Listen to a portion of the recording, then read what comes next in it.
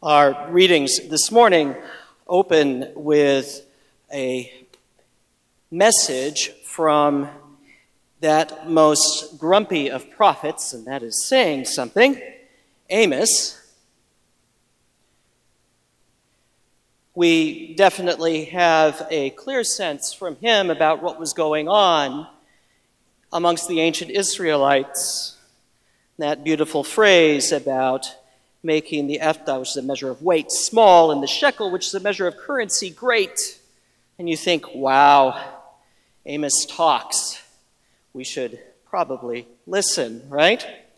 And then we have Paul, or ostensibly Paul, writing to a young leader of the early church, reminding him and the community he serves to pray for those who are in authority.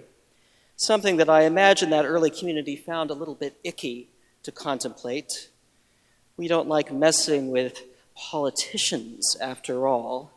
They get our hands dirty.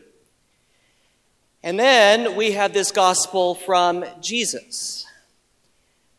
What I will start by telling you today is that the reading of this text is only the beginning of the gospel.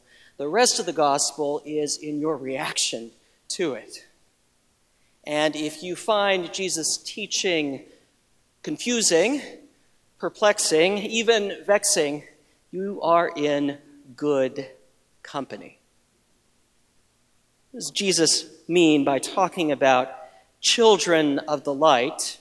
Probably means us being shrewd or learning shrewdness. I don't know about you, and don't misunderstand me, I don't claim to be a child of the light, but I do, when it comes to relationship, like to keep things very direct and straightforward. And so you can imagine me over the past several weeks trying in a very direct way to prevail upon my 4, almost 5-year-old daughter to clean up her things, particularly in the living room. So, having failed at the direct approach quite miserably, I decided to take a leaf out of the page, a parenting book of one of our more shrewd parents in this congregation, and I decided to use a shrewd approach with her. So on Friday, I said to her, Mari, I said, you have 20 minutes to clear up your toys in the living room. After that time, I am going to sweep the living room and vacuum, and anything that is on the floor will be put into a bag and put into the garage. Well, my daughter, who is more shrewd than I am, immediately said, does that mean it's going to be thrown out? Will I have access to the toys in the garage if they are there? Will I be able to sort through them? And all the while you could see the wheels turning further back in her brain going, does he really mean this? Is this just a bunch of parental hot air I'm getting? Well, somehow I managed to convince her that, yes, I meant it, and so she started to clear up her toys. I thought, oh, good, we're finally getting somewhere. But that only lasted about 2 minutes, and then she started to play with them, of course, right? So 20 minutes went by, and I, being a stubborn Midwestern soul, started to pick up the toys and put them into a bag. And then we hit the crisis point, right? She got upset, she began to cry, and I felt badly, but I pressed on, and she ended up in a despondent heap on the stairs.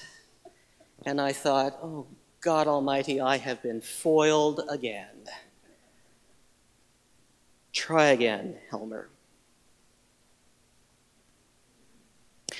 Shortly after I arrived at Church of Our Savior, I was sitting down with members of the Ministerial Alliance here in town, or the ecumenical group of clergy, you might say. And we were talking about how we have a very small sliver of the population actively attending our congregations and actively engaged in the walk of the Christian faith. And I will never forget it, one of my colleagues saying, he'd been here for decades, we have no moral authority in this town. We have no moral authority in this town. And I thought, wow, what have I gotten myself into? Really. The funny thing was, just 2 weeks ago, I was sitting up at the Marin Civic Center with a bunch of program leaders from around the county, civic leaders, clergy, members of the Marin Organizing Committee, the county administrator, hired staff, and for the first time ever, we were having a horizontal conversation about collaborating to deal with the homeless problem in the county, to help people get off the streets, and to develop effective collaborative strategies to do that between the government, between not-for-profits, and between religious institutions. And I thought, in 9 years, that's a long way to come from having no moral authority in this town. A long way to come. How on earth did we get there? And what does Jesus mean about learning to be shrewd and to make friends by means of our dishonest whatever? Most of you know the saying, right? Money is the root of all evil, right? How many of you have heard that? How many of you believe it's scriptural?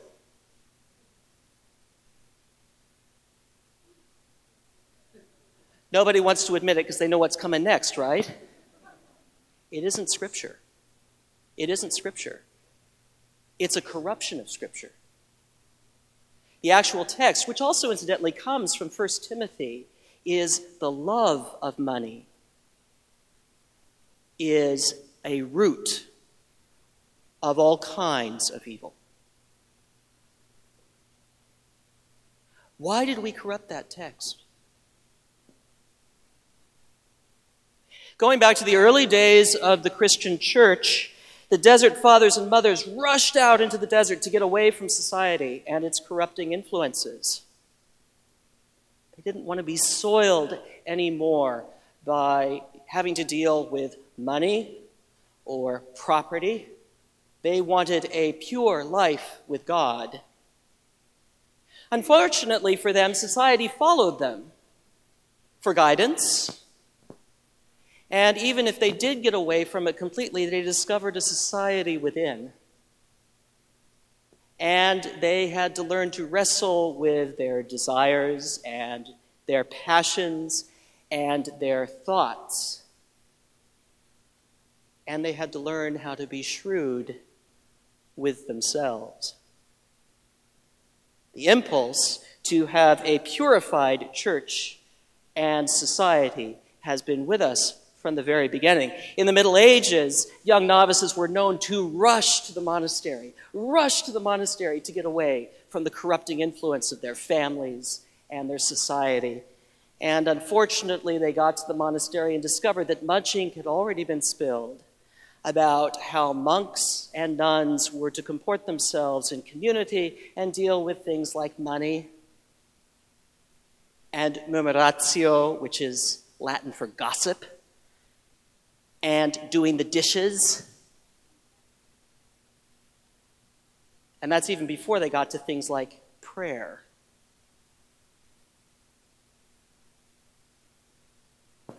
In the late Renaissance, of course, we went through the Reformation period, and the Puritans tried to establish the perfect society in Geneva. Unfortunately, it never quite took root. Calvin had to give up on that enterprise. Henry VIII tried a different approach, a more Catholic approach in England, and we all know how pure that was. And then, of course, most of us in high school read the story about Hester Prynne. Do you remember her? Nathaniel Hawthorne's takedown of American Puritanism. And as a matter of fact, you can probably sum up American history in one sentence by describing it as a wasteland of failed utopias, right? What is Jesus on about? Maybe Jesus doesn't want our purity. He's less interested in our purity. He wants something else out of us Maybe Jesus is less interested in our piety. As Anglicans, we have a hard time with that. We like our good, well-ordered, organized, purified liturgies. Maybe Jesus is interested in something else. What is he calling us to when he says, on the one hand, make friends for yourselves by means of dishonest wealth, and you cannot serve God and money? What he really is asking us to do is what Amos was asking those ancient Israelites to do, and that is to get their horses and carts back in the right order. Put God and right relationship first, and press everything else, dishonest, difficult, messy, soiled, everything, into service for that good relationship. That's what the shrewd manager does in Jesus' parable today. He reaches out, even by dishonest means, to build a bridge for himself with his neighbors. He recognizes the community has to come first, and his boss commends him for it. Maybe we as children of the light sometimes get confused about what our duty is. We'd rather not talk about money or politics. We'd rather stay in our pure lives. But of course, Jesus, I think with a bit of a wry smile, knows that our lives are anything but pure. We are being invited to dust it up a little bit, to get out there, to press into service everything that we have, even with its taint of dishonesty and injustice. Press it into service for God and God's dream for the world. Are you willing to do that? Are you willing to take risks to do that? Am I? Are we willing to get our hands dirty a little bit and be about the business of engaging with a world that is messy and deals in such things as finances and power? I think that's Jesus' call to us. Listen closely and learn to be shrewd. So I broke out the sweeper and I began sweeping the floor. Then I got out the vacuum cleaner to vacuum the carpet. And as I did that and was vacuuming, I caught out of the glimpse of my eye a bag emerge from the garage and go up the stairs. And about an hour later, my daughter greeted me with a smile and said, "I put all my toys away."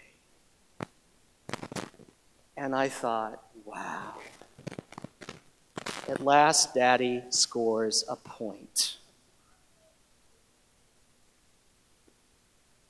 Be shrewd. Be in relationship. Be scrappy, even. That is God's calling to each of us. We are not called to be pure. We are called to be holy. We remember that each Sunday as we approach the altar with our hands outstretched, and we bring hearts that are messy and sometimes soiled and sometimes unjust. And we accept Christ. Because, of course, what we say in our faith is that God got God's hands dirty with us and came among us to save us and never leave us alone.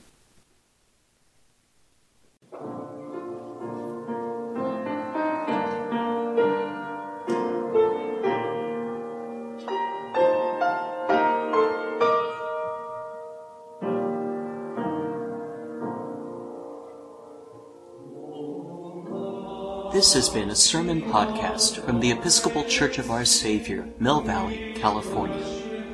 We are a growing, welcoming community for those seeking to deepen their relationship with God and to journey in faith with God's people through the breaking of bread and in service to others in Christ's name.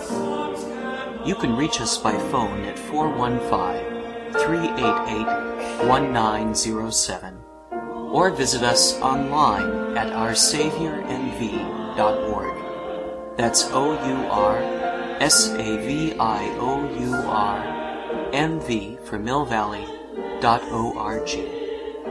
We wish you God's peace, and we hope to greet you in person very soon.